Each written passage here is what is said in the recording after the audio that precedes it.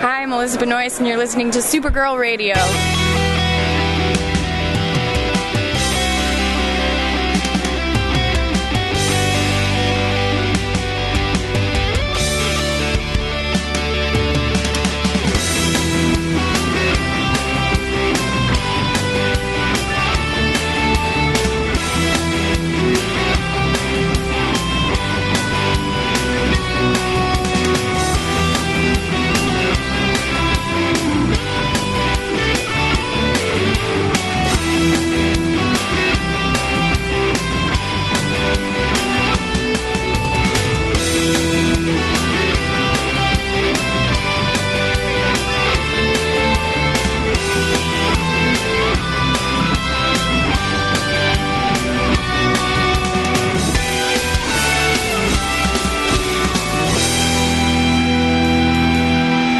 Welcome to Supergirl Radio, your source for all things related to the CW Supergirl TV series and the character of Kara Zor-El. My name is Rebecca Johnson. I'm Maureen Glennon. And for this episode of the podcast, we are going to talk about comic book accuracy and whether or not that matters for a TV show based on comics. But before we get into that topic, we need to catch up on the news. Well, we have some sad news to start with this week. For the first time in its 50-year history, Comic-Con International has announced that there will be no San Diego Comic-Con in 2020.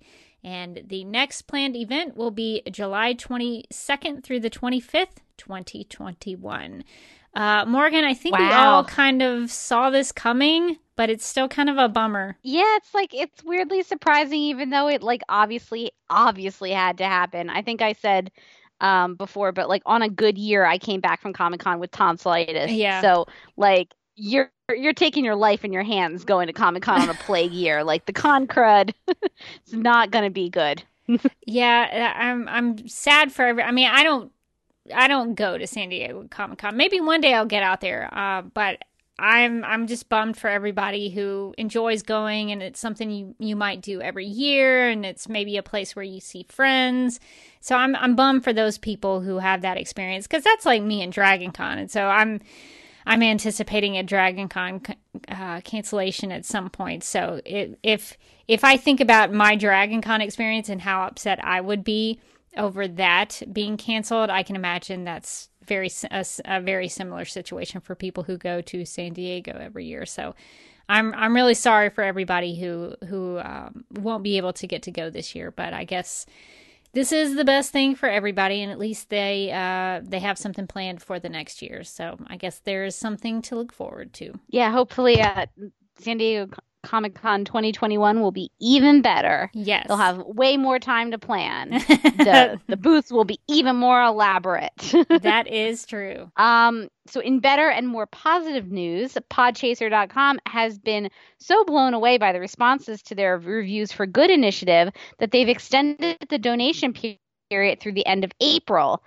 which is awesome. They'll continue to send 25 cents to Meals on Wheels for every review and reply that are written on Podchaser.com. And not only are they doubling the donation window, but they've teamed up with Libsyn, who will match all donations on podcasts hosted by their platform up to $1,500.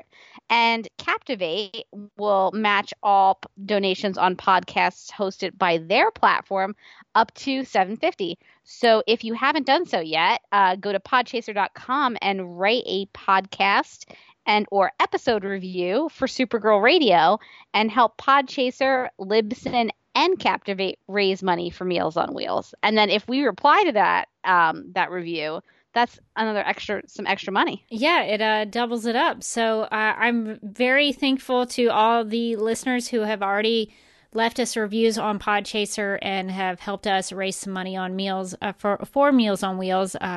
We've gotten some podcast reviews, and we've also gotten some individual episode reviews. So that's something that you can do if you really like that Nicole Maines interview. You can go and leave a review for that episode specifically, and that can help raise money for Meals on Wheels. So it's really easy. It's something you can do for free that would help raise money for a good cause. So I would encourage everybody, if you haven't done it yet, go to podchaser.com, create an account, and then just write a whole bunch of reviews for not only Supergirl Radio, although we would appreciate that, but you can write reviews for any of your favorite podcasts, and that helps raise money for Meals on Wheels and what they're doing. So I think it's a great idea, and I'm really glad that they're extending this promotion and this initiative to for a couple of let's see, what is today? Today is the 21st, so I might get another week out of this. So I'm glad that they're extending this to the end of the month, so people who haven't maybe gotten a chance to do this and participate will get a chance to do so. So please go to podchaser.com and write a review, because that helps everybody out. All right, and before we get into our discussion about comic book accuracy, I just want to do a short follow-up to our Supergirl Radio episode on HomeCon, which seems appropriate for this week's podcast discussion, because in that episode about HomeCon, I was trying to figure out why Julie Gonzalo thought Andrea Rojas was from Central America when in the comics, her first appearance, she's in Mexico City. So I was very confused about that, but in response to our episode on HomeCon, New Rachel pointed out on Twitter that Andrea Rojas was born in Guatemala in the comics. Guatemala is, in fact, part of Central America. So I stand corrected, Julie Gonzalo. I was not aware of the Guatemala connection. I probably should have been, but I was so fixated on the first appearance in the Mexico City of it all that I had not pieced that together. So now I know why Julie Gonzalo thought Andrea Rojas was from Central America. That makes a lot more sense now. So I just wanted to make sure that got corrected for the record. And I apologize, Julie Gonzalo. You were correct. All right. So now, since we wanted to talk about comic book accuracy, I feel like that's maybe a good segue to talk, to talk about this this discussion. So back in July 2019, one of our listeners, New Rachel, who we just mentioned, who did a great job of correcting me on the record, New Rachel sent us an email back in 2019 with some questions about comic book accuracy and if that makes or breaks the enjoyment of a TV series that's based on comics. We always wanted to get to Rachel's questions, but never found a really good time to get to them, mostly because of the TV show having episodes and kind of getting into season 5, and things happen, you kind of get behind it. But now we have time to get to these questions. So sorry for the delay, New Rachel. Sorry you had to wait so long, but these questions are still just as relevant to what to what's going on with the show, and so we're going to get to those questions finally now with this episode. So I thought, Morgan, we could just go down the list of questions that she sent in and just respond to them as best that we can. So, all right. So the first question New Rachel sent in was, what elements from the comics are absolutely necessary to keep for the shows, and what elements are open to be changed? So do you have any thoughts on that? Interesting. Yeah, I think you want to keep like the heart of the character intact, and I think you can change other things. I think some story elements are probably open to change. Like, if you think about it, Supergirl never had a sister in the comics, but I think we'd all agree that like the addition of Alex Danvers has been very good for Supergirl the show, and like that relationship is such a necessary one, and I think it really grounds the show and gives it, that family theme, and that sisters theme. And so, but I think like, some of the places where they've veered a little bit is like when the character gets so far away from like the character that we knew that it's like almost unrecognizable. And I am talking about James the Grown Man Olsen, where he was like, we've always known Jimmy Olsen as a photographer, and then he was a photographer for a little while, and then he was a superhero for a little while, and then he was a media mogul for a little while, and then he was a superhero again, and then he wasn't, and then he was, and then he left. So it was just, those characters that they don't know what to do with. And I I kind of feel like, one of the reasons they didn't know what to do with him is because they had gotten him like so far away from like what he was traditionally in the comics. They started him from such a far away point that they were like, oh, we'll just do whatever with him. But they never really settled on one thing. Yeah, and it's funny because Jimmy Olsen, like, you talk about things that are open to change. I'm okay with the idea that maybe Jimmy Olsen grows up and matures and decides to be a media mogul, or I'm okay with him being Guardian. Like, I was like, oh, I hate this, and then I kind of grew to kind of like it, and then they abandoned it as soon as I decided that I liked it. But the thing was that there was nothing about him really that made him Jimmy Olsen. Like, there was nothing, like, he had the he had the James Olsen name. He had he had the friendship with Clark. He had that backstory with Metropolis, and he had a relationship with Lucy, but those are really the only things that tied him to the character of Jimmy. They never really explored him as Jimmy Olsen, and so I think that was where things sort of fell apart for him. But you make a really good point about Alex, because she is a new character for the Supergirl mythology, and she was introduced by the show. But there's nothing in the Supergirl mythology that says that if Kara was adopted, that she couldn't be adopted by a family who already had a child. Like, there's nothing that negates that idea, because you're already keeping the premise that she gets adopted by a family named the Danvers. So I think that's why I'm open to the Alex thing, because in the comics, Linda Lee is adopted by the Danvers family. So at least you're keeping the Danvers aspect of that, the adoptive parents, the Danvers, you're keeping that intact. So that makes me appreciate that you, as a writer, are honoring that part of the Supergirl mythology. So I'm more open to going with a little bit of change with the Alex sister dynamic, because at least you've maintained some of that from the comic books. So I think for me, as long as I feel like the writers are trying to honor aspects of the characters and the stories, I'm willing to go with just about anything. And I think you're right that as long as I can see the essence of who that character is, then I'm open to change. But I think for Supergirl, especially the TV series, I think for me, what's absolutely necessary to keep for the shows are the characters who are important to Supergirl. So that's why that's why I harp on things like Comet the Superhorse or Director Bones, or let's see, who else? I mean, obviously want Nasty Luther to show up, but like the characters who are important to the Supergirl mythology, I would love to see them come on. That's why I think Brainiac 5 should have more story, because he is such an important character to Kara, to Supergirl in the comics.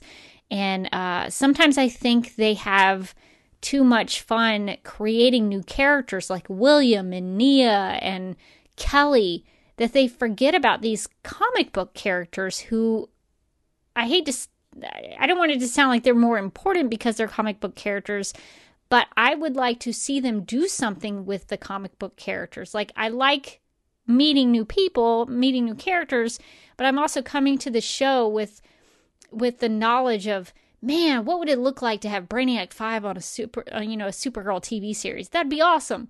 So I think for me, if as long as you bring in characters that I care about from the comics, I almost don't care what you do with them, as long as I feel like you care about them. To tie it into Supergirl a little bit, like, I do get a little resentful when they take in a character and like there's like one or two things about the character, say, and it's basically it's just the character name only. And I am, of course, talking about Snapper Carr. Yeah. Like, Snapper Carr had nothing to do with the comic book character. It's like they flipped open something like an encyclopedia of comic book characters. They put their finger down on one of them. They're like, well, just call him Snapper Carr, because there was nothing that had to do with the comic book character. And like at that point, you might as well just make it an original character, because then people come in with no expectations. Like I get that they're trying to do like some deep cuts to like, comic book characters like far back, but like, we kind of have that this season with Andrea Rojas and like Akrada, but she is at the very least somewhat related to her comic book character. Yeah. But like, when it came to Snapper Carr, he was basically just like kind of a grumpy boss that happened to be named Snapper Carr. Like give the comic book character, you can have a different interpretation. Like that's one of the great things about comics is that they're constantly rebooting, so if you don't like one version of a character, you just have to wait a little while, and there will be some other version. But like it shouldn't be so far away from the character that it has nothing to do with the character. Yeah, the thing with Snapper on the show specifically is that I can't remember if he was on just Justice League or JLU. That character, that animated version of Snapper, was a TV reporter. But even then, that was so like very specific to that show, and they didn't even have him really doing anything. He would be in scenes and he would be grumpy, and that was about it. So that was really disappointing for me, just because there's so much when you actually dig into the character of Snapper in his comic book history. There's so much there, and so much of it is glorious. And I don't even think the people who wrote for the show, I don't even think they realized like, oh, this character snaps. Like that's his thing in the comics. Exactly. Because I remember one time we had a tweeting back and forth with Derek Simon. I want to say it was Derek Simon and maybe Eric Carrasco, and they even acknowledged like, oh, we never did do that. And I just thought, you never it's even in the name. you never even thought that was a thing to do. So that's one of the frustrating aspects of it for me, is that sometimes I don't even think they know what they don't know. And I guess we could go into this next question from New Rachel. She asks, how does hiring comic writers or comic fans as writers or actors affect the shows? I mean, I think it's helpful, because not every writer is going to be a comic book fan. And I don't think you need to be a comic book like super fan or a comic book writer to write a good Supergirl story, because, there are a lot of universal themes in Supergirl stories that you can dive into. But I think it does help to have somebody in that room that knows the history, that knows, here's a great Supergirl villain. We don't have to take all the Superman ones. Like, here's a good Supergirl villain, or who knows, like, oh, hey, in the comics, Supergirl had this plot, and like, yeah, it's wacky and might not translate to TV, but like, here's like a modern way into it that we could take. I think it does help to have the comic writers involved in some way. I don't think it's like necessary that that the show be only written by comic book writers or, comic book super fans, but I think it's important to like toss one of those people into the room. I think it does make a difference, actually. Especially from the standpoint of watching Supergirl and wanting it to be a comic book TV show. Because I think that makes a difference, whether or not it's just a TV show or if it's a comic book TV show. Because I think a lot of times we get, it's a TV show, but sometimes it doesn't feel like a comic book TV show. Like I watched Titans on DC Universe.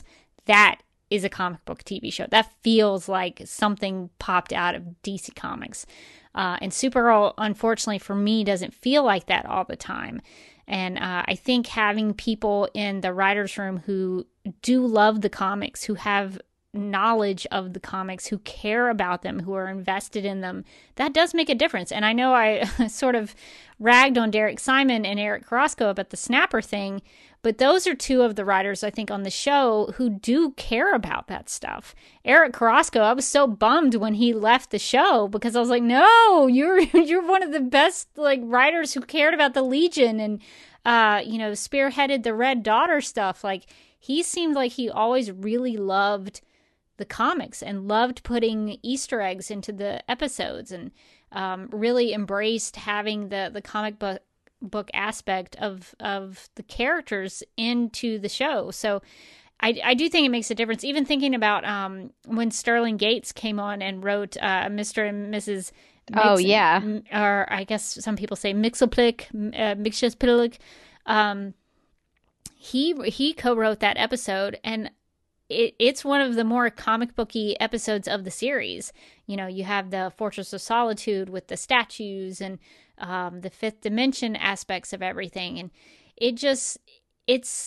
I can tell a difference by somebody who's just writing a TV show wanting to put their agenda into the storyline versus somebody who's like, man, I want to do a Lex Luthor story where he, messes something up and does something with Miss Tessmacher. Like, you can tell, I can at least tell a big difference. And I think those people are going to be much more invested in the character and what's going to happen and want to do right by the characters and the storylines. And I think that makes the quality go up, because if you really care about that, you're going to put everything into it. So I do think it makes a difference.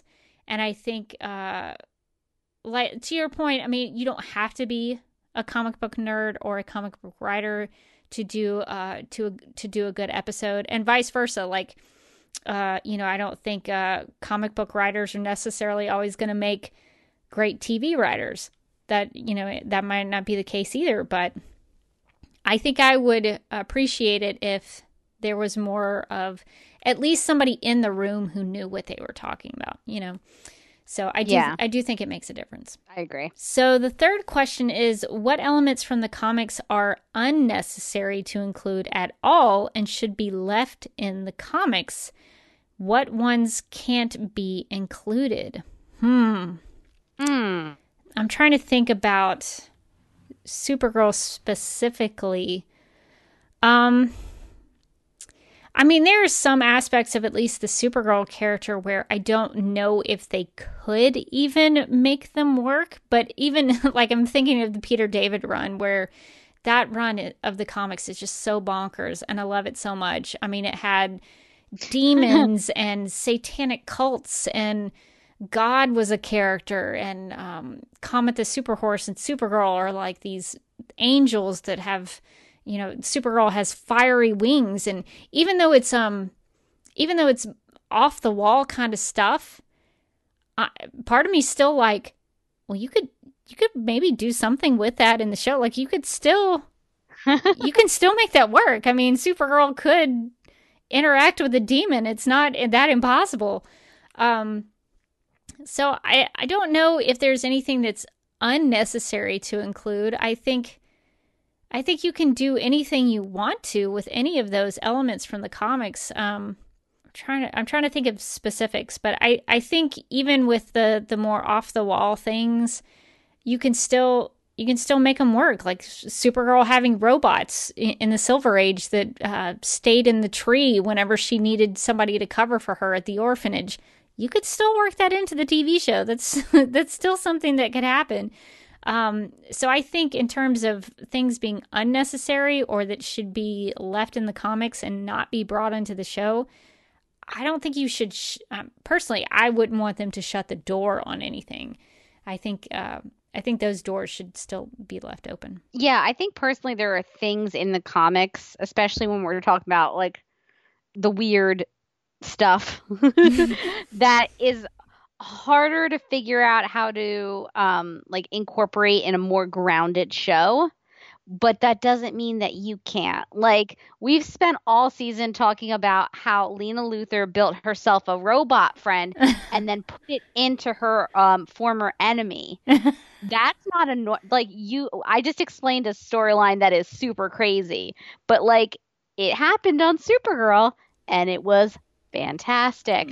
So it's like there's no reason, you say some of these storylines and they sound crazy, but there's no reason if you like that you can't put it into the story as long as you sort of ground it a little bit, or just commit to it being weird. Like I think that there's like, we joke about director bones all the time. But like certainly there's been things on the show just as weird as Director Bones Yeah. is. So I don't think that there is really anything from the comics that can't work on the show as long as it works within like the universe of the show. Like you just have to some of the shows in the Arrowverse kind of take the Arrow approach, which was Arrow was a very different show, but it's kind of like some of the shows seem like it's like, oh, it's, we have to be grounded in some form of reality. Do you? She flies. Yeah. Like, I mean, why can't Comet the super horse be on there? Why can't Streaky be a real super cat? Like, there's no reason.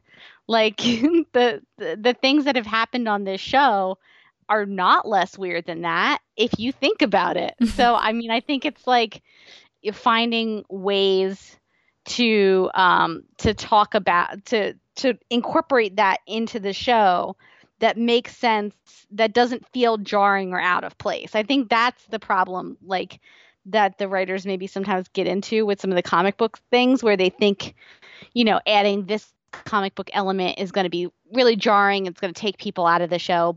But like there are ways to incorporate all of that stuff. Like I don't think there's anything that's too wacky in the comic books that it can't make its way in. Yeah, I was also thinking about the example of Streaky. Even though I liked the way they incorporated Streaky into the series, I mean, that scene where Kara tells Brainy the story of petting Streaky and Streaky making, Streaky helping her, feel a little more human and realizing things about herself. I love that scene. It's one of my favorite episodes of the show. But I think they did it that way because they didn't think they could go on full on cat with heat vision. I think they thought that they couldn't make that work because it would be goofy. And some people may think it might be goofy, but I can't tell you how like excited / disappointed I was when I watched Titans on DC Universe and I saw full on Crypto the Superdog. White Dog looked just like Crypto, had heat vision, did fly, was hanging out with Superboy. I was excited because I was like, oh my gosh, they're literally doing Crypto the Superdog. But then I was disappointed because I thought, well, we could have had something like this on Supergirl, but they chose not to do it this way. And maybe it's a budgetary thing. Maybe they couldn't figure out how they could make it work. But that's one of those things where I guess some people think, oh, well, that goofy stuff needs to be left in the comics. But it doesn't have to be. You can find a way to make that work. And it's actually very rewarding as a comic book fan to be like, oh my gosh, Crypto the Superdog has heat vision. This is amazing. So that kind of stuff is disappointing when they can't find a way to make it work. And maybe there are other factors that prevent them sometimes from doing the things that they want to do. Maybe the writers want to do it, but the network executives are like, no, that's stupid. Don't do that. I could really totally see that happening too. Yeah. So it may not be something that's, squarely on them. There are network notes that get passed down to them and that sometimes dictates how things go. So it's one of those things where you never know who's really making these decisions or not. But it is disappointing when sometimes they can't incorporate some of those comic book elements into the show. Director Bones, one day. One day. Why? I still don't understand. We're almost at the end of season 5 with a TV show about the DEO, and Director Bones has never once, it hasn't appeared, and they've never even mentioned him. It's just, I think that's the kind of stuff where it's like, if a character is famously associated with something on your show, it's not unreasonable to expect it to pop up. Yes. Director Bones is the DEO. It's so mind-boggling to me. But that's one of those things where I'm like, do they even know Director Bones exists? I don't know if they do. We can tell them all about cyanide sweat. We know all there is to know about cyanide sweat. All right, so I guess we could get into New Rachel's fourth question here. What kind of expectations, speaking of expectations, what kind of expectations should comic fans have for these shows with regards to how accurate they might be? So do you think, Morgan, are we being too unreasonable? No, yes and no, probably. I mean, at the end of the day, the show is the show. Like, I don't know that you can put these expectations on the show when it's kind of been, at the very least, kind of consistent in what it's been about since the beginning. Like, I do know that season 1 was its own universe. But from season 2 on, it has been kind of consistent. So, like, yeah, a skeleton man might feel weird within the confines of the show, but I think we would go with it. We would roll with it. I don't think we're being unreasonable by asking, for Nasty Luther or for Director Bones or that Snapper Snapped. Or, any of the other things that we asked. Judith Light, I think that one's very reasonable. I think that's doable. I think that there are like a lot of expectations. Like if this show has set up a character is a certain way, like Jimmy Olsen, for instance, like we were introduced to him and he was, James the Grown Man Olsen. He was doing this and he was doing that. And like, I think if you're watching the show and you're like, well, he's not exactly like he is in the comics. And you're still, episodes into the television show that's established a character one way, like still mad about it, like it's not going to change. Like that, it is what it is. You have to either accept it and like roll with the punches, or you have to be like, this is maybe not for me. Yeah, and I think for me, I'm pretty good about being open-minded about people having their own way to tell the stories and their own interpretation of the characters. I'm pretty willing to see where a story goes. I mean, one of my favorite films of all time is Batman v Superman: Dawn of Justice. A lot of people hate that film because they're like, oh, Superman would never act like that. Batman would never act like that. And I'm like, well, in that film they do. That's the choices that the storytellers made, and it's a great story. So I'm willing to hear a storyteller out for what they want to do with the characters and the show or the film. But I think there's a little bit of trust that has to be earned. I know that sounds harsh, but as a viewer, if I'm going to go into a comic book adaptation, I need to feel like you at least kind of know what you're talking about. And if I do feel like you've earned that because you've shown me that you understand the characters at least a little bit, or at least the essence of who that character is, I'm willing to go with anything that you have. So I do think in terms of what kind of expectations, low expectations, I find, are always the best kind of expectations to have, because if you have too high of an expectation, if you're like, Superman has to smile all the time, like he can never frown, he can never be upset, he can never have doubts, you're gonna be disappointed. There's gonna be a day where Tyler Hoechlin's Superman is gonna be sad. Something bad is going to happen to that Superman, and he's not going to be smiling and winking at the camera all the time.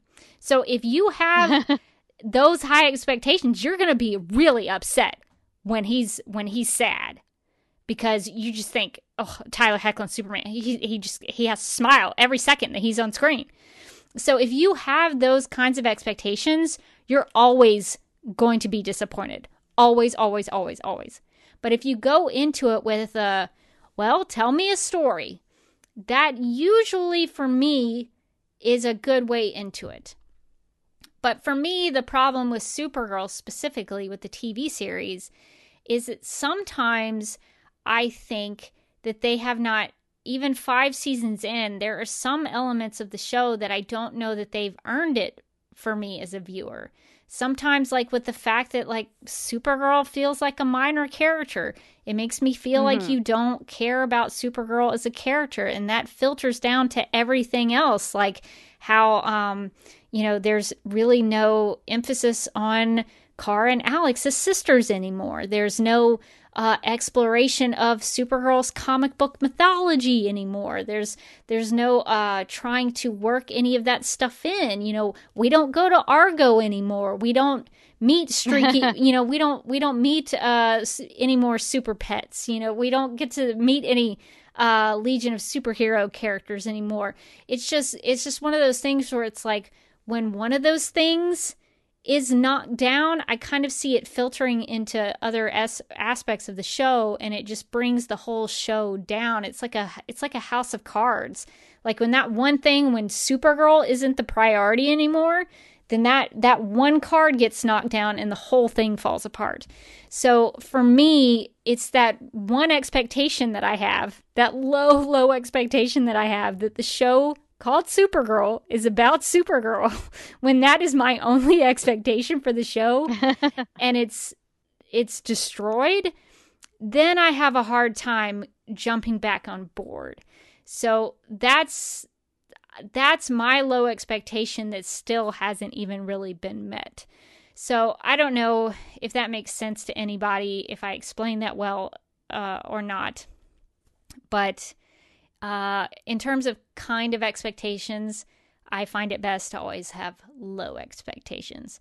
Then at least you're rarely to be disappointed. Yeah, I think especially if it's like a character that's near and dear to your heart, like you should probably lower those expectations down, because it's never going to be what you think it's going to be. Like it's just probably not going to be exactly what you want. Like few things are. But I do agree, like, it's what we ask for most consistently when it comes to Supergirl is that Supergirl, the TV show, is about Supergirl, the character, like that she's the main character, that she drives the plot, that kind of stuff, which doesn't seem unreasonable to me, but seems to like consistently be an issue with the show somehow. And I think that goes back to like what we talked about being the main, the most important thing for a superhero show, or I think any kind of adaptation of anything, which is that you get the heart of the characters. And I think that there are people who watch things and they're really into the plot, and then there's people who watch things and they're really into the characters. I will watch a show with a terrible plot, like that really runs off the rails, if I love those characters enough. And I think if you nail the characters, you can take people on some really weird journeys story-wise, and you can kind of mess up, and you can, like some of my favorite shows, they're bad seasons, and I stick with it because I care about these people now. And I want to find out what happens to them. And I think that if you nail the characters, you basically have your audience, as long as you don't make them too mad. And that's why I think like getting the heart of that character is important. Like you don't want to have a Supergirl who doesn't feel anything like Supergirl except for the name. Yeah. So I think that's like maybe distilling the characters down into like the most important parts of them, and then like, actually building them up and actually having, your main character be the main character. So important. Yeah, we cannot emphasize that enough. That is the most important situation or expectation that we have. But yeah, I think going back to BVS, because I talk about BVS all the time, but it's such a good example for so many things.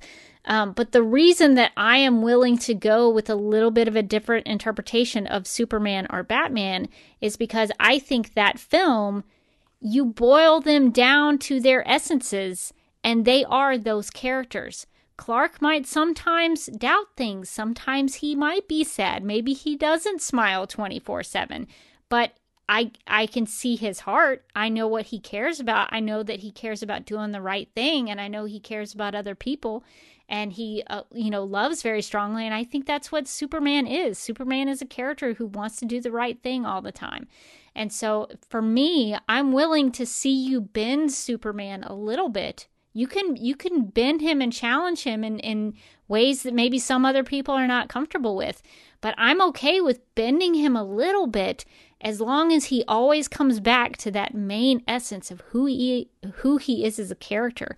I'm willing to go with a Batman who maybe has gone a little crazy, and maybe he is killing some people. Maybe he is a little too angry. But as long as I can see who Bruce Wayne is and understand his story, and I can see that that guy, in the end, wants to be a hero and wants to do the right thing, I'm willing to see you bend Batman a little bit. So I think with these shows, with these comic book shows, as long as I can see who that, and I think that's maybe different for everybody. Like everybody has their own version of what they think the essence of Supergirl is, for example. You know, what makes Supergirl Supergirl? You ask 10 people, they might have 10 different answers. But I think if you can really just at least get the generalities of those characters down, I think we're willing to go with pretty much anything. So the next question is comic accuracy necessary at all in the area of writing a good story? That's a good question.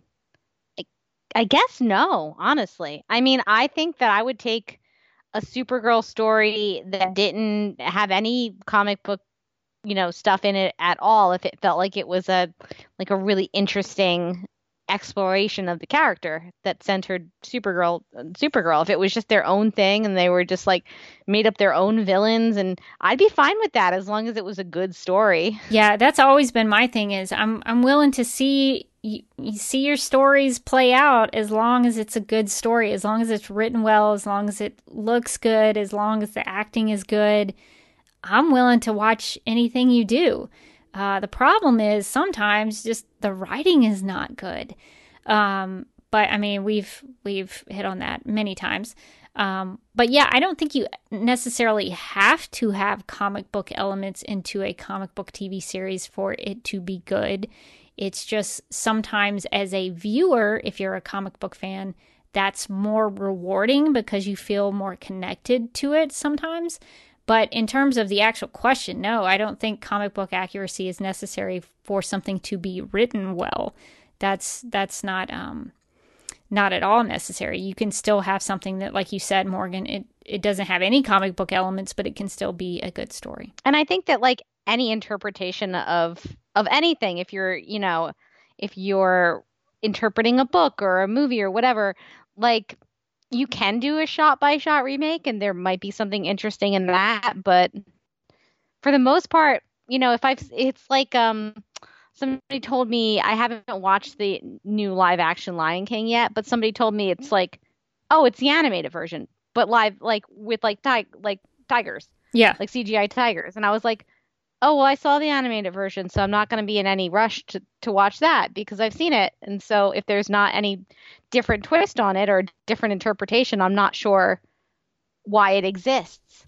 So I think that with any of these comic book things, like I want to see what the new interpretation is because, have a reason to exist outside of the actual source material, like bring something to the table.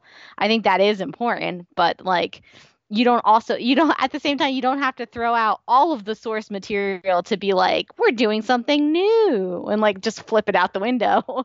You could use it to draw on, but I think you should be bringing new things to the table. Like, if we're looking at Supergirl, and they were, being strictly by the comics, we wouldn't have Alex Danvers. And that would, what a shame that would be for the show and for all of us. So I like that they brought some new things to the show. They were like, we want this to be a show about Supergirl, but we'd also like it to be a show about sisters. And just to answer your question, the live action Lion King was made so that Disney would make money. That is. Oh, yes. Cha-ching, cha-ching. Yeah, that is the sole reason for the purpose of that. And I think that's a good point, though, because like when you were talking about the live action versus animated Lion King, I was thinking about Watchmen, which, look, I'm going to talk about Zack Snyder. It's just the thing that's going to happen. I know some people listening to this are like groaning. And it's funny. I was also thinking about Watchmen because that was very like, that was very close to the comic book, if I remember right. Yeah. And so was parts of if I'm remembering right, Sin City.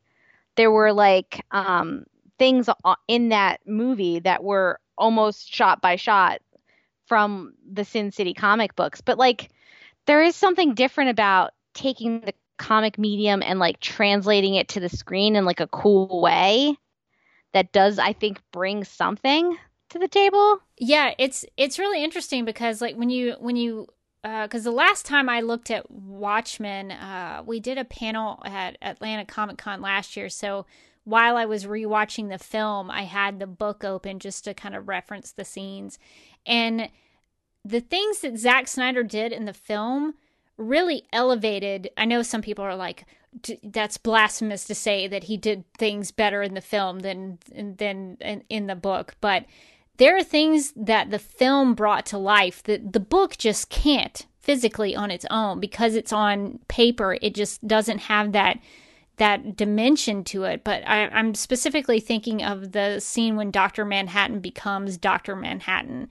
It's there on the page, like he took elements of the page and those panels, but it just springs into life in such an amazing way on the film that you just can't get on the page. So there are things that like even if you're adapting shot by shot, there's still going to be things that you can innovate with a screen adaptation that honors the source material but then elevates it to a greater degree that somehow is being innovative and creative.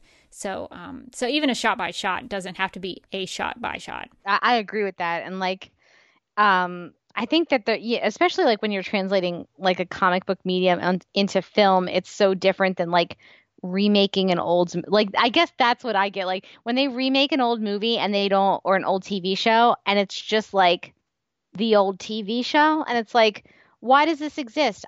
I can go watch the old version. Like you're not bringing anything new, but like from interpreting a book and turning that into a TV show or a movie, or interpreting a comic book, it's at least a different medium where every medium has different strengths. So you can kind of like, well, I imagine it that way in my head, but now that I'm seeing it on screen, it looks really cool and different. But like to the Watchmen example, you have the film, which is very, that what the comic book was, and you get to kind of see it like unfold in front of you. And then you had that HBO show, which was phenomenal, which was kind of what would happen in that universe post Watchmen, that kind of takes the framework of Watchmen and uses it to get into like a lot of themes and history and all of this really cool stuff, which by just using the comic book. So there's so many different ways that you can kind of interpret a story, that I think, nothing is ever, really necessary when you're coming to like, do you have to have this or do you have to have that? But it does kind of come down to, the characters. Like you have to have a good story, you have to have good characters. Yeah, I agree. I think those basic elements really make or break the adaptation. And I guess since you mentioned that, New Rachel also asks a little bit different question. What makes adapting comics different from adapting other media? I guess we talked about that a little bit, but I guess there is a little bit of a difference. It's kind of interesting, like when you talk about like adapting, say, like a book or a book series, where it's like, well, I imagined it in my head and it's not quite like that on the screen, but like, okay, like it's a different interpretation.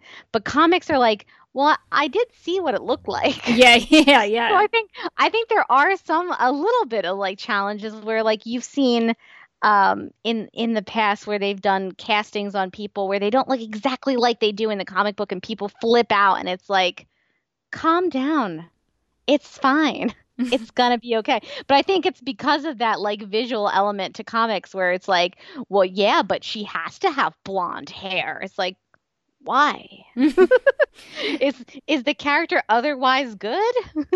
Yeah, that's why I think it was so funny when people got outraged over a Gal Gadot being Wonder Woman, because she didn't have that sort of, a female bodybuilder look to her.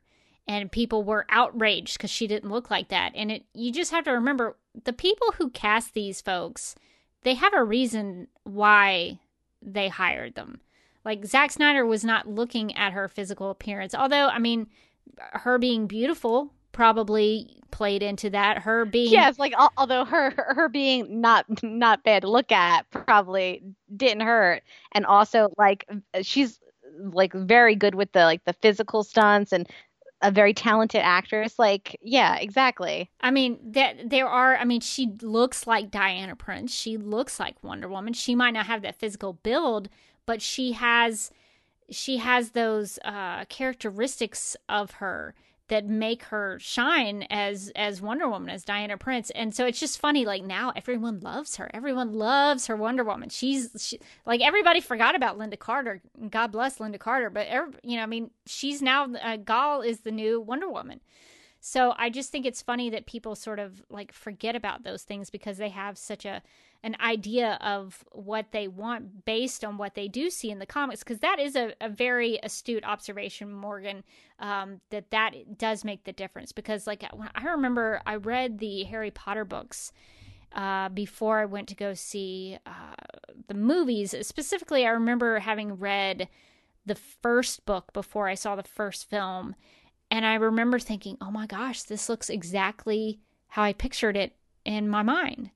I did not expect it to look so closely to what I had imagined because there was such an attention to detail that Christopher Columbus put into those, specifically the first two films, that he basically did a straight adaptation from the books, that it was so close that everything I read, like, came to life. So there is that different aspect of it. When you read a comic, you know what heat vision looks like. Yeah, exactly. You know what super breath is going to look like and what it's going to do. You know what the Fortress of Solitude might look like. You already have those expectations of it because you do see it in the comics. So that is a good point, that's what makes it so different. I think it's probably, like, one of the things that makes it, like, a little bit challenging as far as people maybe being more accepting of casting or more accepting of, like, costumes. Like, I mean, I think we can think all day of, like, when they, announce a new superhero and they show the first shot and they're like, why is the costume like that? It's because, if you described it on the page, you see it in your mind and then you see something that looks different and you go, oh, I guess I was like, that's their interpretation, or maybe I was just picturing it, differently.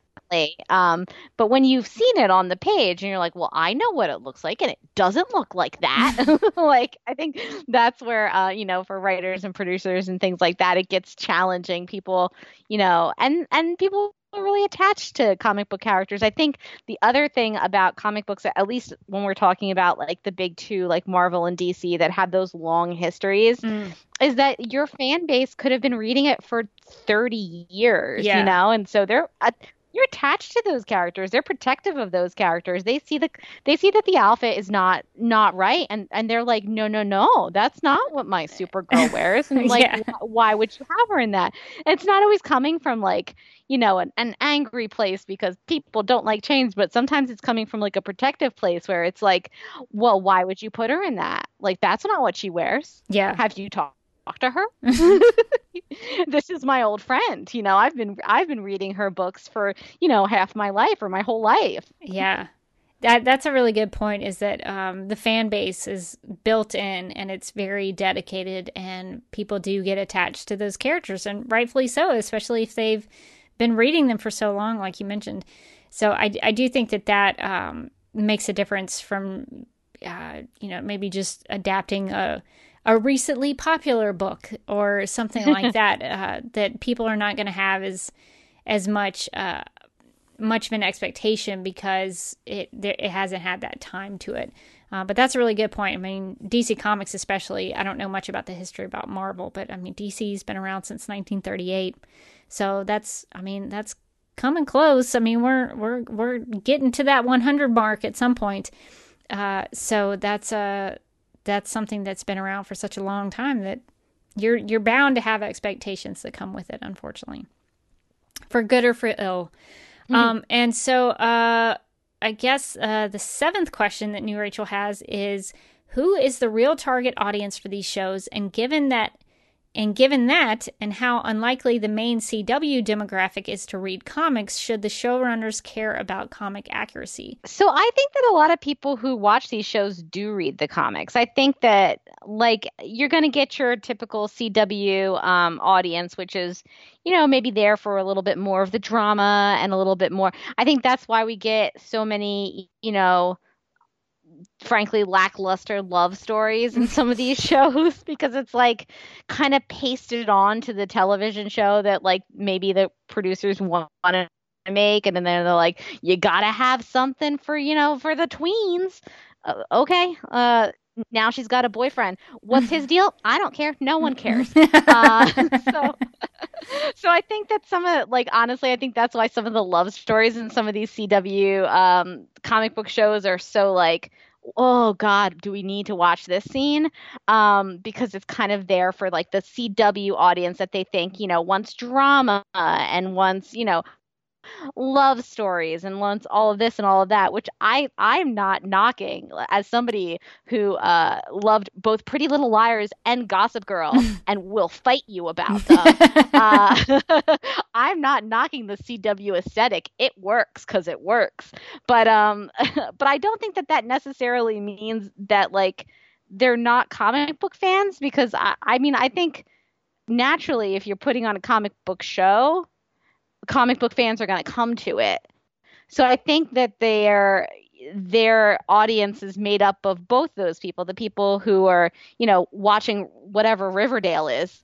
Every time I see like a what's happening on Riverdale, I'm like, there's a serial killer, but also a musical. I don't know. God bless that show, whatever it is doing at this point in time. But so there's those people, and then there's the people who are really into comics. And also, when Arrow started back in however long ago, like 8 years ago, it was kind of the only comic book show in the game at that point. There weren't really that many other comic book TV series. It's not like now when there are so many that when a new one premieres, I sigh sadly to myself. I'm like, I don't know, no more. Back then it was like one of the few ones out there. So I think the Arrowverse, just by like that, circumstance of being one of the first ones in, like pulled the comic book people in. Like they were like, oh, well, I'm going to watch Arrow because it's a comic book show and it's on and there's nothing else. Yeah. And then as they've launched other shows, those same people who started with Arrow have now moved on to The Flash and Supergirl and Batwoman and all of the other shows. So I think it's kind of kept that audience. Obviously, that audience has a lot of options now. Some could say too many. That would be me. But I think that I do think that there's a lot of comic book people who watch these shows, especially considering that, like, sometimes you'll scroll down to a comment section of something and they're like, that didn't happen like that in the comics, and like you're like, oh no, the comic book people are here, don't worry. Yeah, it's tough because I was willing to forgive Arrow with some of the earlier flaws in the first two seasons, because I was like, well, they're just trying to figure everything out, and then eventually when other shows started popping up and there was more competition for some of the comic bookiness, some of those other flaws started to seep through. And when they add more, and when they add more of the CW elements to it that sort of take precedence over the comic book stuff, I'm thinking of the time that they go to Nanda Parbat. I think it was to resurrect Speedy from the Lazarus Pits, and that's the first time that Oliver and Felicity have sex. She drugs him at Nanda Parbat, and they have this really what like happened on that show? I just remember feeling like uncomfortable watching it, because I just thought, this feels pornographic to me, this scene. It was very, I would not have wanted to watch it with like a young kid, because it just was so inappropriate for the time slot and some of the things that were going. Maybe I'm a prude. Maybe I totally am. But that was just one of those moments where that delineation between the CW aspect of it and the comic book aspect of it really did not gel. Like, you had the Nanda Parbat element there. You had the Lazarus Pits. There was a comic book element, but the precedence was, oh my gosh, all of them Felicity are having sex. Like, that was the precedent. It was not the storytelling aspect of, hey, they're doing this cool thing where they went to the Lazarus Pits, and that's a big deal in DC Comics. So it's hard sometimes because I think they try to balance it as much as they can, but it's never going to be balanced. One of those sides is always going to take precedence. And so it's just a matter of which one do they feel is more important.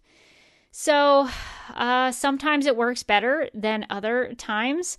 I think Supergirl tries to honor both the comic book elements and the comic book fans and the CW demographic and the people who try to kind of put up with the comic book elements.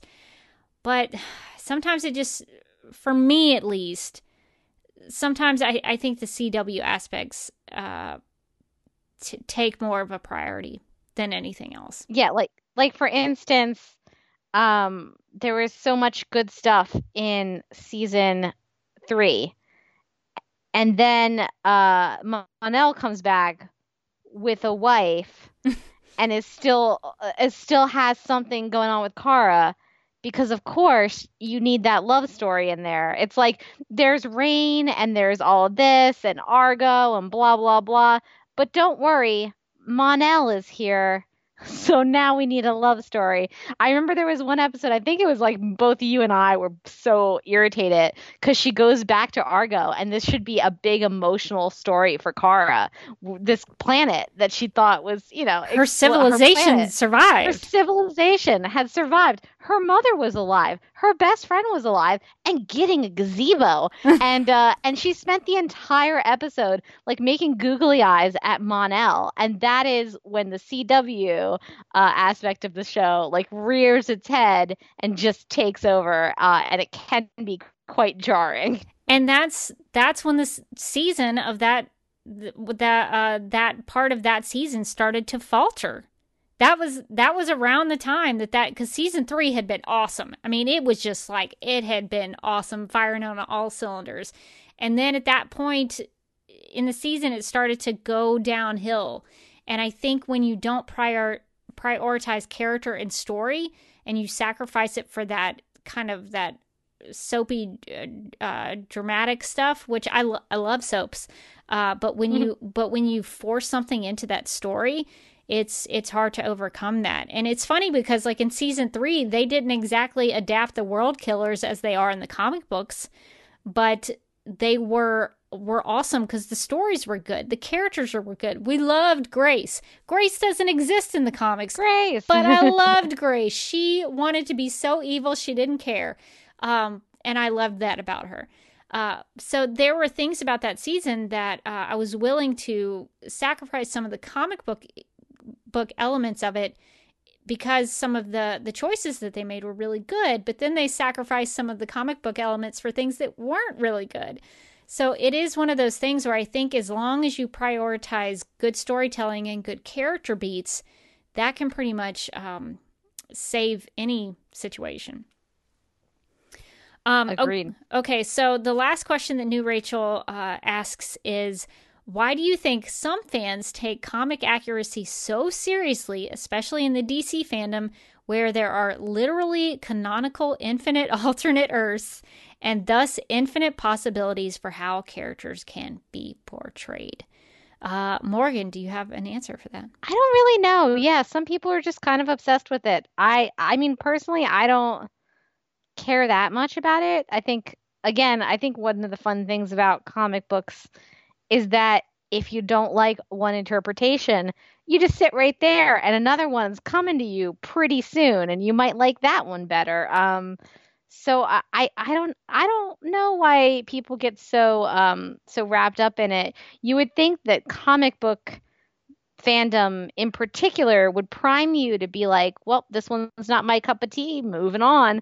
That doesn't seem to be the case. I'm just saying you would think that that would be the case. Like you would think that like after reading like 500 different versions of a Batman story or a Supergirl story or something, but that you would be okay with like, oh, this interpretation is not to my taste, but like I've had, 5 other versions that I love. So I'll just wait until something better aligns and comes up, because the way things have been going, especially, like, don't worry, there'll be another comic book show for you.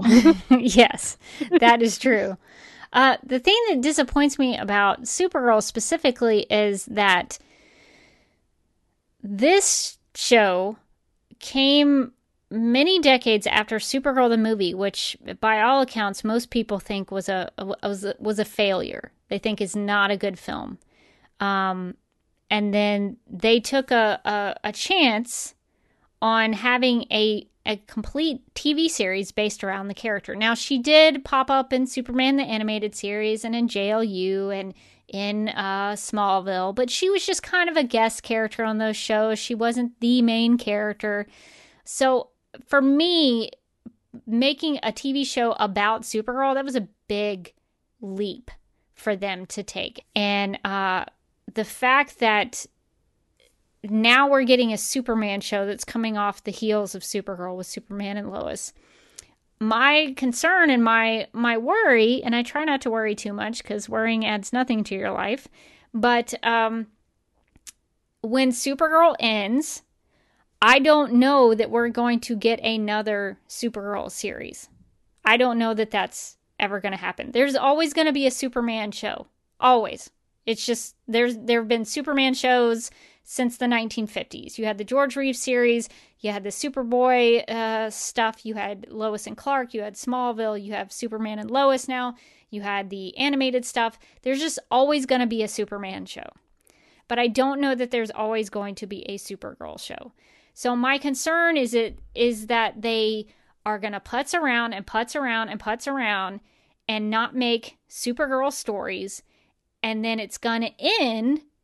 And then we're going to be left with a show that had Supergirl in it, but didn't really tell Supergirl stories. And so I think that for me, and I know I'm kind of venturing off of the question that New Rachel asked, but I guess that's why I take the show so seriously and why I care so much about the comic book accuracy, is that I want to see a show that's telling Supergirl stories, not necessarily just a show that has Supergirl in it, or just a show that might be a substitute for a Superman show. I want to see Supergirl stories. And for me, that means taking elements of Supergirl's mythology from, she dates all the way back to 1959. So there's decades upon decades of story that you could pull from. And it's disappointing to me that they're not taking advantage of this time to tell these stories. And like you said, there are many different types of Supergirl stories. Some of my, the Silver Age has its ups and downs, but like some of my favorite Supergirl comic, storytelling time periods are like the adventure comics. I love reading the Supergirl adventure comics.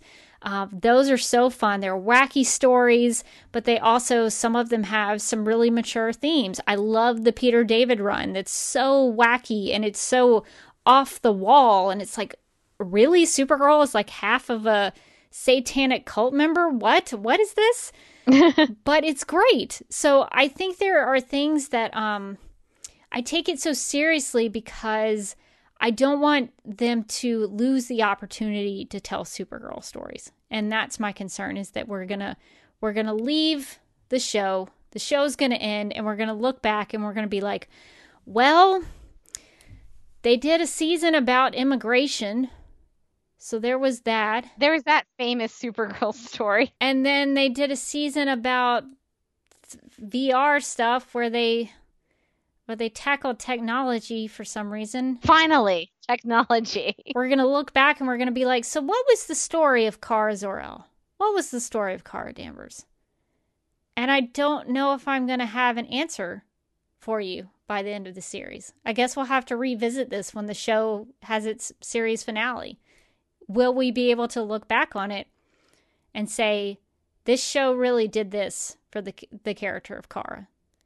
And that's why I take it so seriously, is because I want to look back on the show and see what this series, what these, 5, 6, 7 seasons, however many seasons it becomes, that it's going to say something about the character of Supergirl. What did this show do for the character of Supergirl that didn't exist before it aired? So I don't know if that answers your question, New Rachel, but I guess I'm just airing my concerns, just airing them out. Because for me, with Supergirl especially, I mean, there's the reason I'm okay with so many different interpretations of Superman. You talk about infinite alternate Earths. Like, I'm okay with an angry, injustice Superman. I could watch that story. I could read that story. I'm okay with a Silver Age Superman. I'm okay with a post-crisis mullet-haired Superman. I'll go with any kind of Superman that you're going to give me, because there's always going to be a different Superman story. But with Supergirl, the show might be all we get. I don't know. I don't know if we're going to get that Supergirl movie. I don't know if that's ever going to come up, off the ground. So that's my concern, is that, yes, there are infinite alternate Earths, but how many of those are going to be Supergirl stories? Historically, there's no reason to think that we're just going to there's always going to be a Supergirl, live action property around the corner like there is for Superman or Batman, and those characters that get revived every 6 months or whatever. So this could be our shot at it for years maybe. So yeah, I would love them to do more with it. I don't want to waste this chance that we have to do Comet the Superhorse and Director Bones. This may be our only chance. This could be it. I just don't want them to waste it. So anyway, I think those questions are really great questions, New Rachel. Thank you for sending them in. Sorry that it took us so long to get to them. But I think now, even after so many months of, watching season 5, I think these are questions that are still ongoing and still relevant to what we're watching. And I think these are questions that we could ask, anybody watching a comic book adaptation, not necessarily just of Supergirl, the TV series on the CW, but it's a good question to be had in different media. So thank you for sending those in, and thank you for opening up a conversation about this, because I think it's something that, we could definitely address. Yeah. So I think we're going to dive into some listener feedback that we have now. So I'm glad we're still getting listener feedback, even though Supergirl's been off for, oh God, I just looked at my wrist that has no watch on it. Oh God, it's been so many. I feel like the old lady at the end of Titanic. It's been 84 years. Oh, it's been so long. So the first email that we got is from Bran, who writes, in reference to the HomeCon bathroom discussion, the first Supergirl scene shot in a bathroom was Kara and Nia in Blood Memory. There's also the scene where Nia sees Kelly having a panic attack in Dangerous Liaisons, and a brief scene when Nia tries to clear her head at the club in Reality Bites. These scenes are actually an astounding example of Supergirl being subtle. Many shows with transgender characters have a scene where the trans person gets beat up for using the bathroom or locker room. Nicole Maines first made the news for challenging anti-trans bathroom laws. To trans people like me, it's a really big deal for using the right bathroom not to be a big deal. So that's really cool. That's not something that I had actually thought about, that they just sort of casually show her in these scenes in the bathrooms and don't make it a big deal, because she has had, I guess, I don't remember them quite so much, but I do kind of vaguely now remember scenes of her in Kara talking. When was Kelly having a panic attack? I'm trying to remember that now, but I remembered a scene with Nia and Kelly in the restroom, and I could not remember what that was. What was Dangerous Liaisons? The problem was because I think that's a season 5 episode. These season 5 episodes, like, they have these kind of generic episode titles that don't really remind you what the episode was about. So this was the episode, I think, that did the backstory of William and his friend Russell. What did that have to do with Kelly, though? Good question.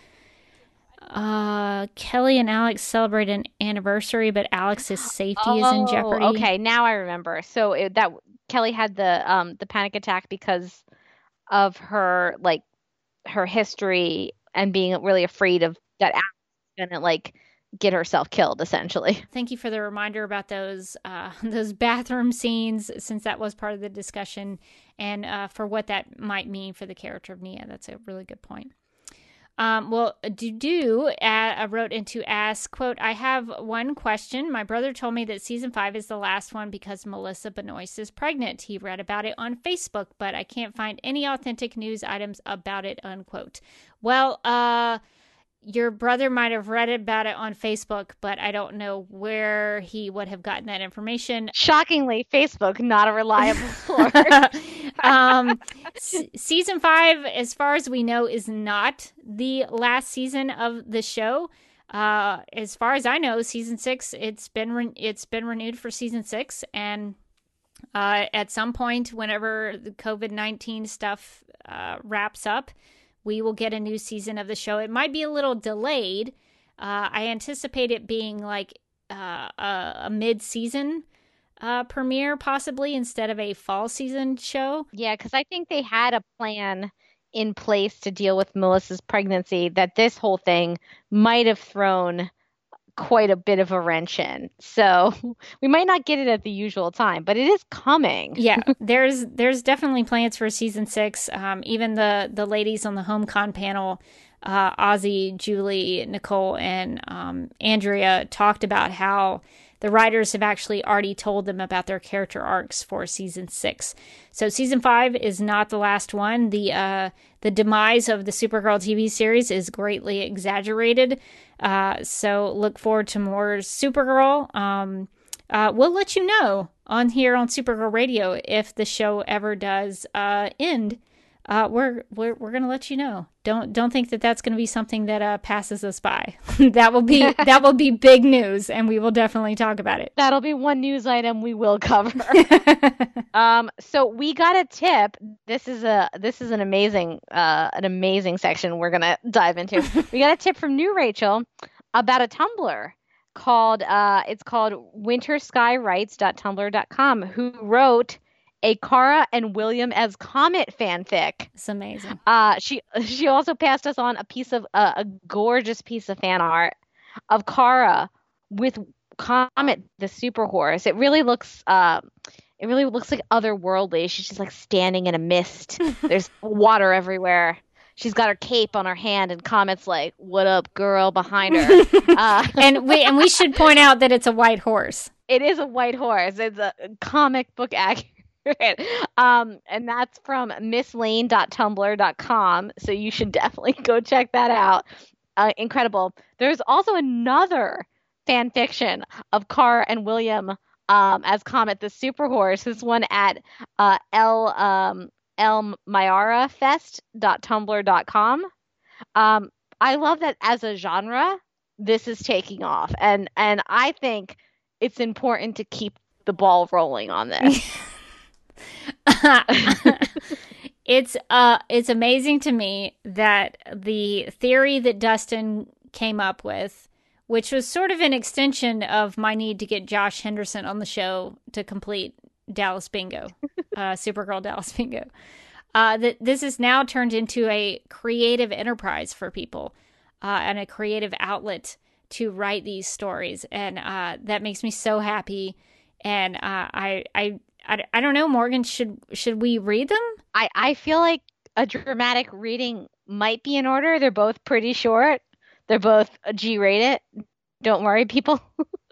People, I had a Danny from Girls Watch was telling me that one time her boss like walked into her office while she was listening to Supergirl radio, and it was like right as we were talking about how Kara should date a horse, and her boss was like, "What is wrong with you?"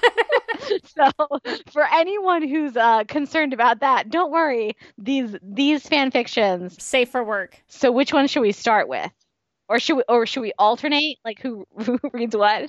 Should one of us read William and the other one read Kara's dialogue? Yeah, because I don't know, because some of it's like narration, and then there's some where it's Kara's dialogue, and then William's. I don't. Maybe like one of us should take one of these and one of us should read the other one. All right, so this is coming from I think this is winterskywrites.tumblr.com. Yeah, this one is winterskywrites.tumblr.com. And it was based off of a prompt from it looks like somebody called Light Dash Miracles. Uh so let's just dive in. Kara knows, of course, how image inducers work. She's friends with Brainy, after all, and he uses one most of the time. And she knows they can make people or creatures look truly, incredibly different. She's met a dragon who uses one to look like a Komodo dragon. Anything after that, one would think, wouldn't be too surprising. One would be wrong. Strong intro. Finding out that William is a horse. William is a horse? Is still very, very surprising. You're a horse, Kara says, which she knows is obvious, but is still, she feels, something that needs to be said. William turns his image inducer back on and goes back to looking like his usual human self. But that doesn't erase Kara's memory. I'm sorry, he says softly. I should have told you. How? Kara asks, staring at him. How are you? I don't even know how to finish that question. Just explain everything to me, please. I was a centaur in ancient Greece. You know what? Never mind. Don't explain it. Kara interrupts. Her head is already spinning from just that one sentence, and she doesn't think she needs to hear anymore. That's so good. I turn into a human every time a comet passes through the solar system, William says, which is unfortunately not the craziest thing Kara's ever heard in her life. But then the comet passed, and I still wanted to be with you, so I got an image inducer. I should have just explained, but I was afraid it would ruin things. Well, Kara can relate to that, and while she may be humanoid, she did lie to William about her species before too. Technically, she's no more human than he is. Look, she finally says, this may be weird, but I don't think there's any reason we can't make it work. William's face lights up. Really? Why not at least try? William beams at her. I love you. Kara smiles back. I love you too. A thought occurs to her, and she adds, let's maybe not tell anyone else about this. At least not yet. William nods. Whatever you want. Which is good, because it's going to take Kara a while to figure out how to tell people that she's dating a horse. That was incredible. Amazing. You really brought Kara's indignation. Is that the right word? I think you really captured that aspect of Kara in this story. I really appreciate that. Really great. Oh my God. I love people. Okay, so this is the fanfic from, I think, at El Mayara Fest.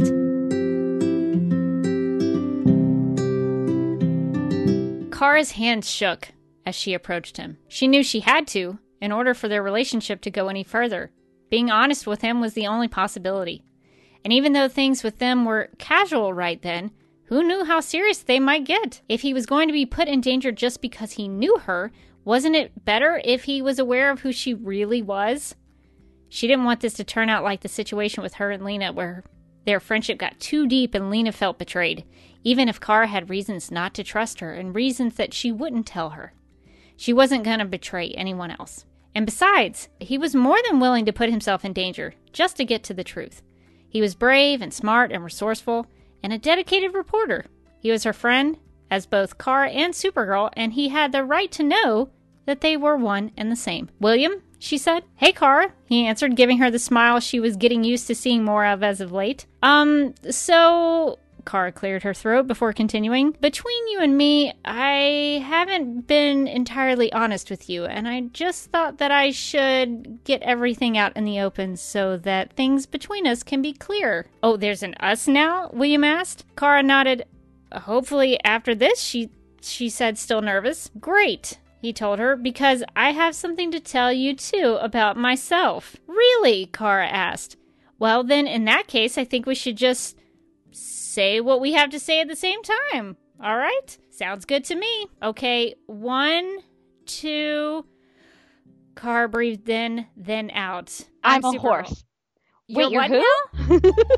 William laughed, deactivating the image inducer he wore for a second before returning to the face she knew. This is going to be a long night.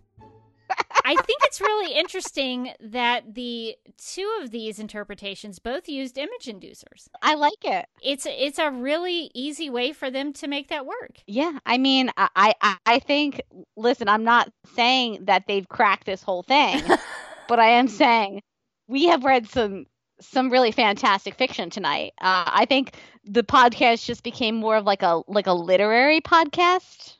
So, since we have enjoyed these fanfics so much, maybe we should have a competition for fanfic submissions. We'll have to work out some details. But Morgan, what do you think? We could pick like some winners maybe that we dramatically read on the podcast. Then we just have the one podcast that's like basically like story time hour. I love it. I love it. Story time. I love this idea. Oh my, those William comment stories were so funny. I mean, I want like a million more to read. Okay, so I have seen, because I occasionally will do these searches on the internet where I'm like, are there Comet the Superhorse toys? And I think there is like a Comet the Superhorse, like not a Pop Funko, but something that looks kind of like that. So maybe we could give a Comet or Super Pet related toy to a winner. So I guess maybe we should prompt people with a scenario, or at least something that, you know, like a guideline. Like maybe it has to be G-rated. I don't want to read anything like that involving Comet the Superhorse. I want to keep my brain free from that. I think it has to definitely be William is Comet the Superhorse. That has to be in there somewhere. It could, I mean, I would enjoy it if it involved Kara, because we talk all the time about how Kara doesn't get storylines. But if you want to put another character into the scene, you can do that. I think it should be. I mean, I feel like I could also do like you know, if you wanted to do day in the life of Comet the Superhorse, where he's out in a field eating grass, and then like the wristwatch that's on his little one of his legs beeps, and he's like, gotta get into the office, and then he like clomps across the field, and then like turns on his image inducer, and then like brings her coffee. Like I don't know, like what does he get up to when he's just being a horse around town? I could read that too. So maybe, I guess the idea is that you're just writing a story about William being Comet the Superhorse. So we're not going to put any other restrictions on you for what story you want to tell. It just has to be from the idea that William is Comet. We're going into the William as Comet theory. I think we should probably put a maximum length if we want to read them on the podcast. I think we're not going to listen if this is the beginning of your opus, that is your novella of William as Comet the Superhorse. I don't want to stop you. I want to read it eventually, but we cannot read it on the podcast. So I think we need a word limit. The one I read was 300. I think the one I read was probably on the outside of how long we want it to be. Like, I mean, it could be a little longer than that one. Let's see. Open to Word and dump it in and see how many. Oh my God, this is why I never use this program. So this guy, is 378. So I'd say somewhere between 300 and 500 is probably our sweet spot. Like maybe, I think 500 would only be like an extra like half of a page. Okay, so maximum word count 500 words. Yes. Has to be G-rated, and then that's very important to both of us. That is super important. And then it has to be, the only real storytelling rule is that it has to have in there somewhere that William is Comet the Superhorse. So you can play around with what story you want to tell, which characters you want to put in there with him. Do we want to keep it just to the Supergirl TV series, or can people insert Streaky the Supercat or Crypto the Superdog in there? Should we keep it just Supergirl? I think it has to take place in the Supergirl TV show universe. But Streaky has showed up in the Supergirl TV show universe. So, like, I think you can also, if you want to suck up and say Director Bones shows up, as long as, like, he's William and he's a Catco reporter and he's also a Superhorse as he is in the show, both of those things are true. Okay. I think I'm okay with it. Like, you can bring in elements from the comics as long as it takes place in the universe of the TV show. Okay.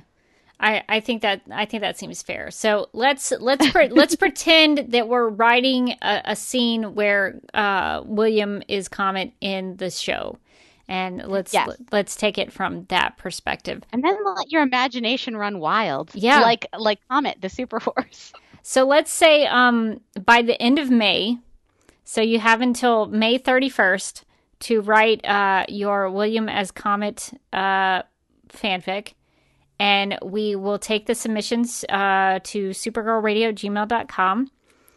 And then I guess Morgan will pick a winner of our favorite. And we'll read all of them on the podcast. We'll have a storytime episode where we just read nothing but William as Comet the Superhorse fanfics. It's going to be so good. And then we'll pick one winner. And that one winner will receive some kind of Super Pet merchandise. I like it. Do we want to maybe pick a charity or something and give a certain amount of money? I'm down for that. So should we say, I don't know, $5 per every submission? Yeah, I think that's reasonable. My friend Monica suggested. She sent me a very specific Emory COVID-19 impact fund. Yeah, because that's what I was thinking. Because especially if for our charity show we stick with RAIN, which I think is probably good. Yeah. Then this way we can also do a little bit of fundraising for COVID, and also I've been meaning to donate somewhere to donate some stuff, and just haven't gotten around to it yet because I've been so swamped. So this would be a good way to prompt me, and then as a bonus, I get something back. Okay, because I get to read all of these insane, what I'm sure are going to be insane stories that we get. Okay, so this looks good. So here's the thing. So if you do write in a 300 to 500 word fanfic about William being Comet the Superhorse, every submission that we get, we will donate $5 to the Emory COVID-19 Impact Fund. My friend Monica works with Emory in Atlanta, and she suggested that they have a really good response for the COVID-19 pandemic, and it would go straight to medical needs that Emory might have. So every submission that we get, we're going to donate $5 to, and I guess we'll just see how things come in, how many people send them in. And then we will read all submissions on the podcast, and then we will pick one. And then that person that we pick will send you a Super Pet merchandise of sorts. But I think the real bonus is going to be the sense of victory that you feel when we pick your story. You will feel like galloping, perhaps. and we'll try to maybe spice it up and make it really interesting and fun to listen to. Maybe we could invite some friends to help us read the stories. You know what? I bet you I could get Amy to do this. Oh my gosh. She's done like dramatic readings before for like stuff like what's it called? Like audiobooks. Like she's done submissions for audiobooks before. So this is like right up her alley. I bet she would do it. I think we should invite maybe some of our fakest friends. I think we can. Yes. I think we can get some people to do some dramatic readings and send them in. I think we can make this happen. So, by the end of May 31st is your cutoff to send us in a 300 to 500 word William as Comet, the Super Horse fanfic. The only regulations or the only rules that we have, they got to be G-rated. And they have to be about Comet being William's. They have to be about William being Comet the Super Horse, and you've got to get it in by May 31st. Sending it to at supergirlradio@gmail.com. So this is a good way to raise some money for some COVID-19 relief, and this is also a way that you could win a super cool Super Pets piece of merchandise that we will pick out and you can get in the mail. Bragging rights too. And bragging rights, and you'll get some quality entertainment from our dramatic readings and maybe some friends that we bring along for the ride. And ride, the pun is intended. Well, I think that's going to do it for this episode of Supergirl Radio. If you would like to contact us, you can post a comment on our website at supergirlradio.com. You can email us at supergirlradio@gmail.com. If you'd like to leave us a voicemail, you can call us at 678-718-7252. And make sure to write in and call before Tuesdays at 6:30 p.m. Eastern. You can also like us on Facebook and follow us on Twitter and Instagram, all at Supergirl Radio. We do some Supergirl live streams occasionally. Been trying to do them Sunday afternoons, so put that on your radar if you like to hang out on Instagram. You can listen to us on Google Play, iHeartRadio, Spotify, where we also have a Spotify playlist that includes music featured on and inspired by the show. We are also featured on Radio Public and Podchaser. And we are on DC's fan page, which you can find at dccomics.com/DC-fans. And we're available on Apple Podcasts and Stitcher Radio. So if you have some time, we encourage you to give us a rating and write us a review over there. And you can find the links to everything I just mentioned on supergirlradio.com on the right side of the page. And now we throw it over to Ashley for the DC TV plugs.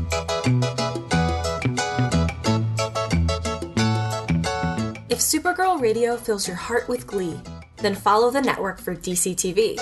Don't fail this city, you've got to hear Quiver, where Amanda and Mike will always deliver.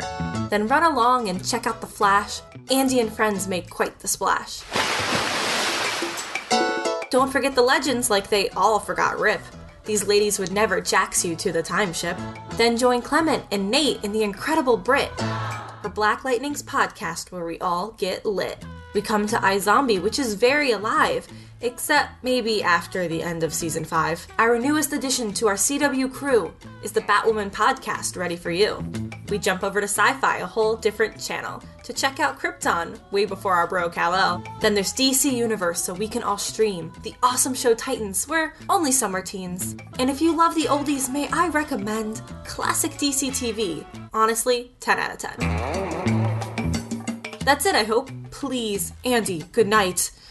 But I would make an exception for Young Justice, all right? Check out DCTV Podcasts on Apple Podcasts, Facebook, and Twitter. And eventually, we're going to do the DCTV plug contest. I'm still trying to make sure that we nail down the actual official list of shows that we will have. So stay tuned for that.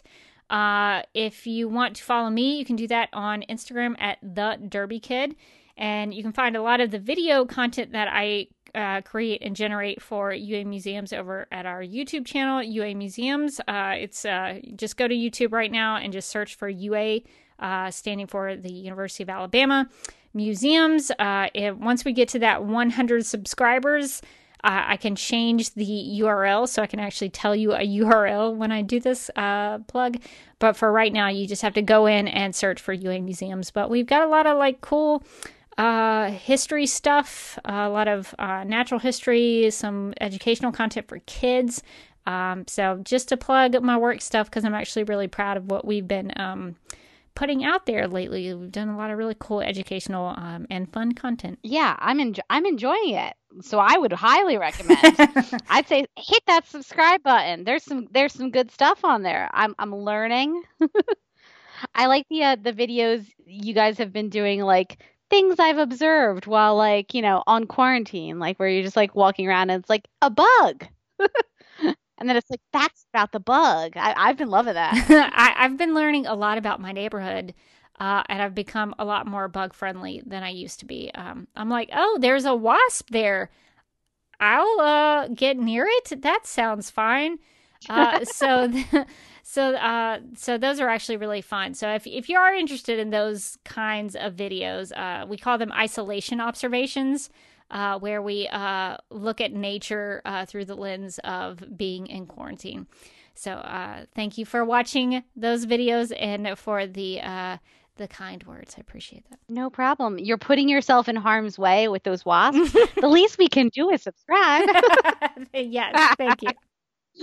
And you can find me on Twitter and Instagram. I'm at Mojotastic. And you can also find me as a co-host on the Legends of Tomorrow podcast, which we're recording this on a Tuesday night. Legends came back tonight. Oh. So that's exciting. So we are going to have a new podcast episode for you sometime soon. We're recording this week. That is very exciting. Well, at least someone has a show that has come back. Exactly. I'll take anything. I think The Flash also has come back tonight as we record this. It's funny. It's when I need TV the most, it's abandoned me. Yeah. Well, these are weird times, and the TV schedule is very strange. But we'll just take it when it comes. So that's cool. Well, I hope you enjoy the new Legends episodes. And I will look forward to listening to the episode of the podcast. And I just want everyone to know who listens to Supergirl Radio that there was an episode that Morgan was on from Gay Gals Watch where they talked about the TV shows they had been watching during quarantine. And one of them they talked about was Love is Blind. And because I am a big fan of Morgan Glennon and I wanted to listen to that episode, that podcast episode, I watched Love is Blind, and it's all Morgan's fault. I've never felt more honored by a sacrifice another person has made for me. I think, I won doubly because you watched Love is Blind, but also because you got to live text me your reactions. So it was I was look down at my phone and it'd be Barnett, what are you doing? And I was yeah. We got to talk about the mystery that is Jessica. The things you've seen now. Yeah. So because I wanted to listen to a podcast episode that you were on, and I still need to go back and actually re-listen to the whole thing, because I stopped at the Tiger King part because I'd watched Tiger King and I had to stop because I had not watched Love is Blind. So, take it as a compliment that I wanted to enjoy that episode and the conversation that you had with the ladies at Gay Gals Watch, that I wanted to actually watch the content to see what all the hype was about. It is such a wild ride. And if you too have watched Tiger King and Love is Blind and you're boy, no one will talk to me about these things, and I wish I could talk to somebody about whether or not that lady fed her husband to a tiger. You should check out the episode I was lucky enough to guest star on for the Gay Gals Watch podcast, because we really just break all these shows down, these quality like future Emmy award winning programs down. I remember you telling me on Supergirl Radio about Love Is Blind, and I think the concept of it, and it's truly mind boggling. Because it's one of those things where you watch it as an outsider and you're like, oh, I can see all the flaws here. There's so many holes in this relationship. They have so many issues they got to work out. It's like Red Flag, the television series. And you can see all of these problems, but they don't see them. They haven't gotten there yet. And then they get there and it's a big blowout. It's people walking away from the wedding that they have in 3 weeks. It's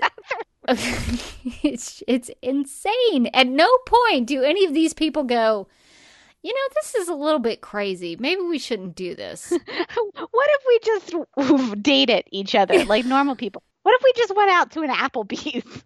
This never happens. I would be so ticked, because I've been a bridesmaid in some friends' weddings, and I would be so mad if somebody was like, all right, you're going to have to get up early. You're going to have to buy this expensive bridesmaid's dress.